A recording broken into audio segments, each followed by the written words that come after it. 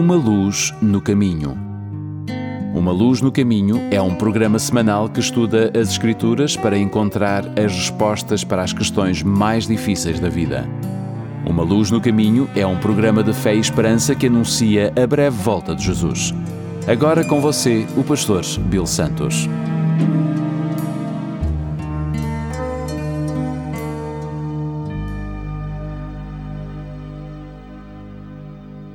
Bem-vindos ao programa Uma Luz no Caminho.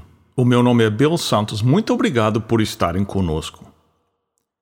O nome Albert Einstein é um dos nomes mais conhecidos em todo o mundo. Em 1999, a revista Time escolheu Albert Einstein como a pessoa do século. Mas por mais alto que fosse na teoria científica, ele era igualmente pequeno na teologia espiritual. Porque embora Einstein acreditasse em um ser com poder de raciocínio superior, ele negava que fosse um Deus pessoal que pudesse ser conhecido.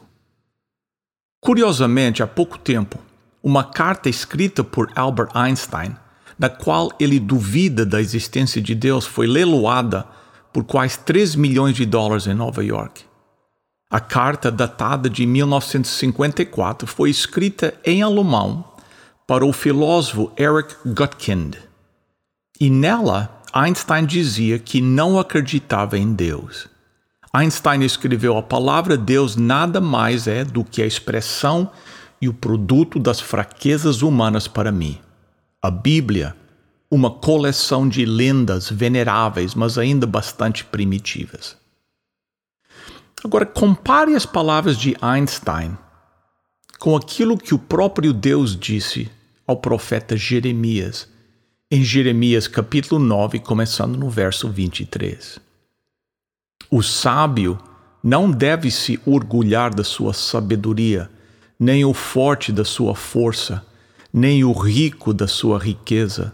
Se alguém quiser se orgulhar, que se orgulhe de me conhecer e de me entender, porque eu, o Senhor, sou Deus de amor e faço o que é justo e direito no mundo. Estas são as coisas que me agradam. Eu, o Senhor, estou falando. Este versículo não é apenas um antídoto para o tipo errado de orgulho, o orgulho que nega a Deus, ou nega que Deus é um Deus pessoal, ou nega que Deus é um Deus pessoal que podemos conhecer. Aqui neste versículo é uma receita para o tipo certo de orgulho. Existe um orgulho que é certo e esse orgulho é o orgulho de conhecer a Deus. Ao compartilhar a mensagem de hoje, quero que você pergunte: se você fosse ficar diante do mundo e ouvir essa pergunta, do que você tem mais orgulho do que qualquer outra coisa? Qual seria a sua resposta? Agora, para alguns me escutando, você diria que seria sua família. Para alguns seria seu dinheiro. Para alguns seria suas realizações. Mas veja, a Bíblia ensina que existe um orgulho errado e um orgulho certo. Deus nos avisa sobre o tipo errado de orgulho. Jeremias 9, 23. O sábio não deve se orgulhar de sua sabedoria, nem o forte da sua força, nem o rico da sua riqueza. Existem basicamente 3 áreas em que tendemos a ficar muito orgulhosos: aquilo que sabemos, aquilo que podemos fazer e aquilo que nós temos. Em outras palavras, temos orgulho de nossa sabedoria, do nosso poder e das nossas riquezas. Se você pensar bem, essas 3 coisas se tornam nossos cobertores de segurança. Temos orgulho do nosso poder mental, nos orgulhamos de ter o maior sistema educacional do mundo. Você sempre pode contar com qualquer político concorrendo a qualquer cargo político para falar sobre a importância da educação. Temos orgulho da nossa capacidade intelectual. Também nos orgulhamos dos nossos militares, os corajosos homens e mulheres que colocam suas vidas em risco todos os dias para o benefício de todos nós neste país. E, finalmente, temos orgulho de nossas posses, as nossas posses monetárias. Para alguns, nada é mais importante em sua vida do que a sua conta bancária. Mas Deus tem algo a dizer a qualquer pessoa e a todos que depositam sua confiança e têm orgulho nessas coisas. Se você, como um indivíduo, ou nós, como uma nação, colocarmos o nosso orgulho, nossa fé, nossa confiança naquilo que sabemos, no que podemos fazer ou naquilo que nós temos, nosso orgulho está perdido. Veja o que Deus disse. Bem, em primeiro lugar, a sabedoria parcial. Mesmo a pessoa mais brilhante do mundo, Albert Einstein, não era onisciente. Einstein não sabia tudo. É por isso que a Bíblia, falando sobre a sabedoria humana, diz o seguinte, em 1 Coríntios, capítulo 1, verso 20. Então, o que poderão dizer os sábios, os instruídos? O que vão dizer os grandes oradores deste mundo? Deus tem mostrado que a sabedoria deste mundo é loucura. Em outras palavras, a sabedoria mais brilhante que o mundo tem a oferecer é simplesmente tolice para um Deus onisciente. Versículo 25 continua dizendo: pois aquilo que parece ser a loucura de Deus é mais sábio do que a sabedoria humana. E aquilo que parece ser a fraqueza de Deus é mais forte do que a força humana.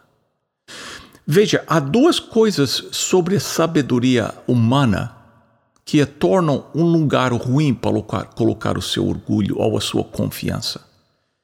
Em primeiro lugar, a sabedoria humana sozinha nunca pode conhecer a Deus. 1 Coríntios 1, 21 diz: pois Deus, na sua sabedoria, não deixou que os seres humanos os conhecessem por meio de sabedoria deles. Pelo contrário, resolveu salvar aqueles que creem e fez isso por meio da mensagem que anunciamos, a qual é chamada de loucura. Provérbios 1, verso 7 diz: para ser sábio é preciso primeiro temer a Deus, o Senhor. Os tolos desprezam a sabedoria e não querem aprender. Mas há uma outra coisa que não sabemos, que coloca um limite em tudo que sabemos. É o futuro. O mais brilhante PhD da Universidade de Harvard nem sabe o que vai acontecer nos próximos 5 segundos. É por isso que nenhum homem sábio deve se gloriar em sua sabedoria. Além disso, o poder é superficial. Ao mesmo tempo, o Império Romano foi a força mais poderosa na Terra. Que dela hoje? Perdida, destruída. Ao mesmo tempo, o exército de Napoleão era a força de combate mais poderosa do mundo, mas foi derrotada em Waterloo. A Bíblia diz em 1 Coríntios 1, 25: e aquilo que parece ser a fraqueza de Deus é mais forte do que a força humana. Eu ouvi uma história sobre Muhammad Ali. Quando ele estava no seu auge, ele gostava de se chamar The Greatest. Um dia, ele já era campeão mundial. Ele entrou num avião, ficou andando de um lado para o outro nos corredores, dando autógrafos e apertando as mãos das pessoas. Uma aeromoça se aproximou dele e disse: Senhor Ali, você precisa se sentar e apertar o cinto de segurança, pois estamos prestes a decolar. Muhammad Ali virou-se para a moça e disse: moça, super-homem não precisa de cinto de segurança. A moça disse: é verdade, mas o super-homem também não precisa de avião. Agora sente-se e aperte o seu cinto.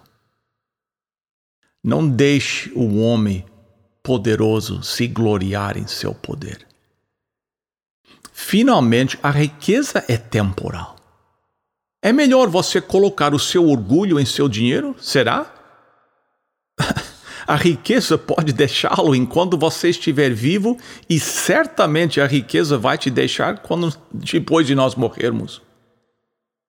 Em 1923, alguns dos empresários mais bem-sucedidos do mundo se encontraram no Edgewater Beach Hotel em Chicago. Neste grupo estava Charles Schwab, presidente da maior siderúrgica da América; Samuel Insull, o presidente da maior empresa de serviços públicos; Howard Hobson, presidente da maior empresa de gás; nascido no Canadá, Arthur Cutten, o maior especulador de trigo; Richard Whitney, presidente da Bolsa de Valores de Nova York; Ivar Kruger, chefe do maior monopólio do mundo. Estes homens eram incrivelmente ricos. Mas 25 anos depois, escute o que aconteceu com eles. Charles Schwab faliu e viveu os últimos 5 anos de sua vida com dinheiro emprestado. Samuel Insull morreu em uma terra estranha, um fugitivo da justiça, sem um tostão. Howard Hobson morreu em um manicômio. Arthur Cutten faliu e morreu num país estrangeiro. Richard Whitney passou tempo na prisão de Sing Sing. Ivar Kruger cometeu suicídio. Qual é o ponto? O ponto é dizer que Deus não se impressiona com poder, riqueza ou intelecto.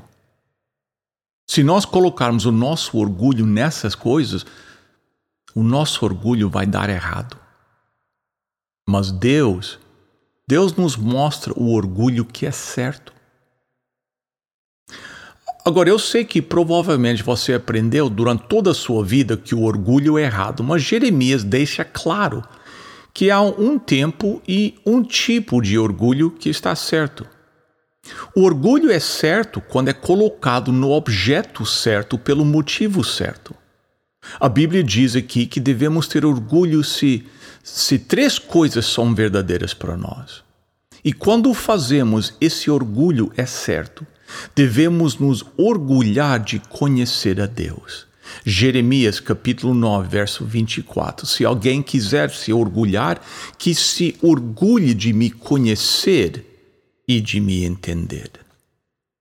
Agora, quero que você pense em 2 afirmações. Em primeiro lugar, existe um Deus que você pode conhecer. E, em segundo lugar, existe um Deus que deseja ser conhecido. Na verdade, a Bíblia usa várias analogias para ilustrar como podemos conhecer a Deus. Podemos conhecer a Deus como o filho conhece um pai. Podemos conhecer a Deus como uma esposa conhece um marido. Podemos conhecer a Deus como as ovelhas conhecem o pastor. Na verdade, Deus nos deu a Bíblia para que possamos conhecê-lo. Ele enviou o seu Filho, Jesus Cristo, para que pudéssemos conhecê-lo. Se você deseja saber quem Deus realmente é e como Deus realmente é, ouça as próprias palavras de Deus. Quando Moisés estava no Monte Sinai recebendo os 10 mandamentos, ele estava sentado em uma rocha com 2 tábuas de pedra, esperando que Deus falasse com ele. E quando o Senhor apareceu, vejam o que ele disse. Êxodo 34, começando no verso 6. Então Deus passou diante de Moisés e disse em voz alta: Eu sou o Senhor Deus eterno. Eu tenho compaixão e misericórdia. Não fico irado com facilidade, e a minha fidelidade e o meu amor são tão grandes que não podem ser medidos. Cumpro a minha promessa há milhares de gerações e perdoo o mal e o pecado, porém não deixo de castigar os seus filhos até os netos e os bisnetos e os trinetos pelos pecados dos pais.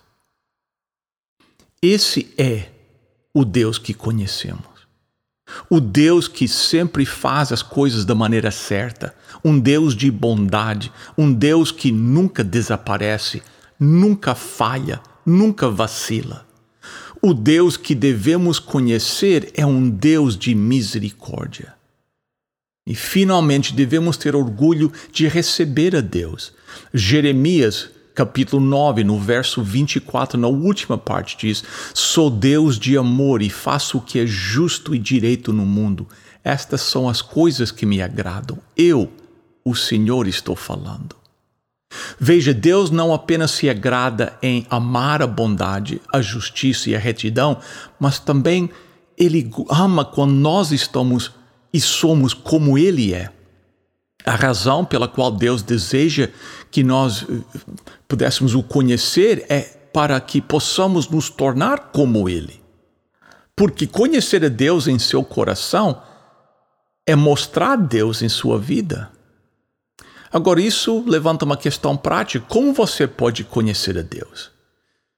Quer dizer, realmente conhecer a Deus. Não saber sobre Deus, mas conhecer a Deus pessoalmente. Aqui vem algumas dicas. Número 1. Ouvi-lo. Deus nos deu sua palavra, não apenas para colocar os fatos em nossa cabeça, mas para colocar fé em nosso coração. Esta palavra, a Bíblia, é a revelação de Deus para nós. Ao ler a Bíblia, vamos fazer não apenas com os nossos olhos, mas se você fizer com a sua alma, com o seu coração, você começará a conhecer a Deus.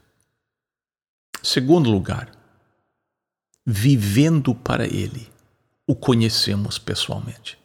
Você sabia que quanto mais você obedece a Deus, melhor você conhecerá a Deus e mais você será como Deus?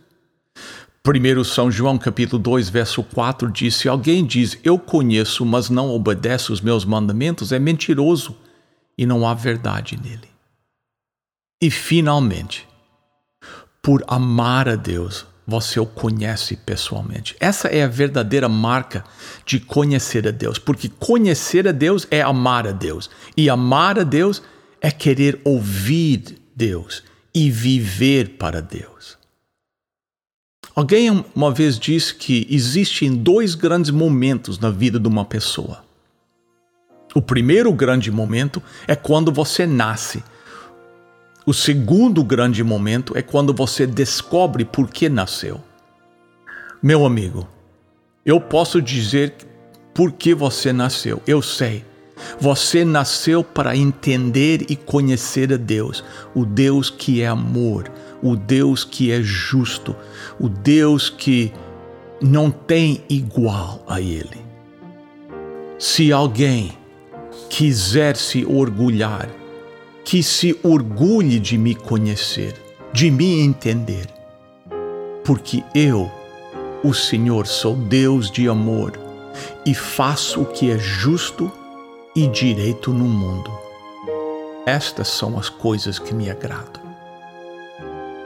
E quando você puder dizer honestamente, com orgulho, eu conheço a Deus, então você pode saber que o seu orgulho está colocado na coisa certa. Em nome de Jesus. Amém. Queridos amigos, chegamos ao momento do nosso programa que temos a nossa oferta. O livro hoje se chama A Divindade de Cristo. Ligue agora, 1-800-458-1735, 1-800-458-1735. Amigos, o tempo está passando muito rápido esta semana. Que Deus os abençoe e os guarde. Lembre-se de visitar a nossa igreja no 280 da Carlinville Drive. Igreja Portuguesa Adventista do Sétimo Dia. Até a próxima semana. Lembre-se, lâmpada para os meus pés é a tua palavra e luz para o meu caminho.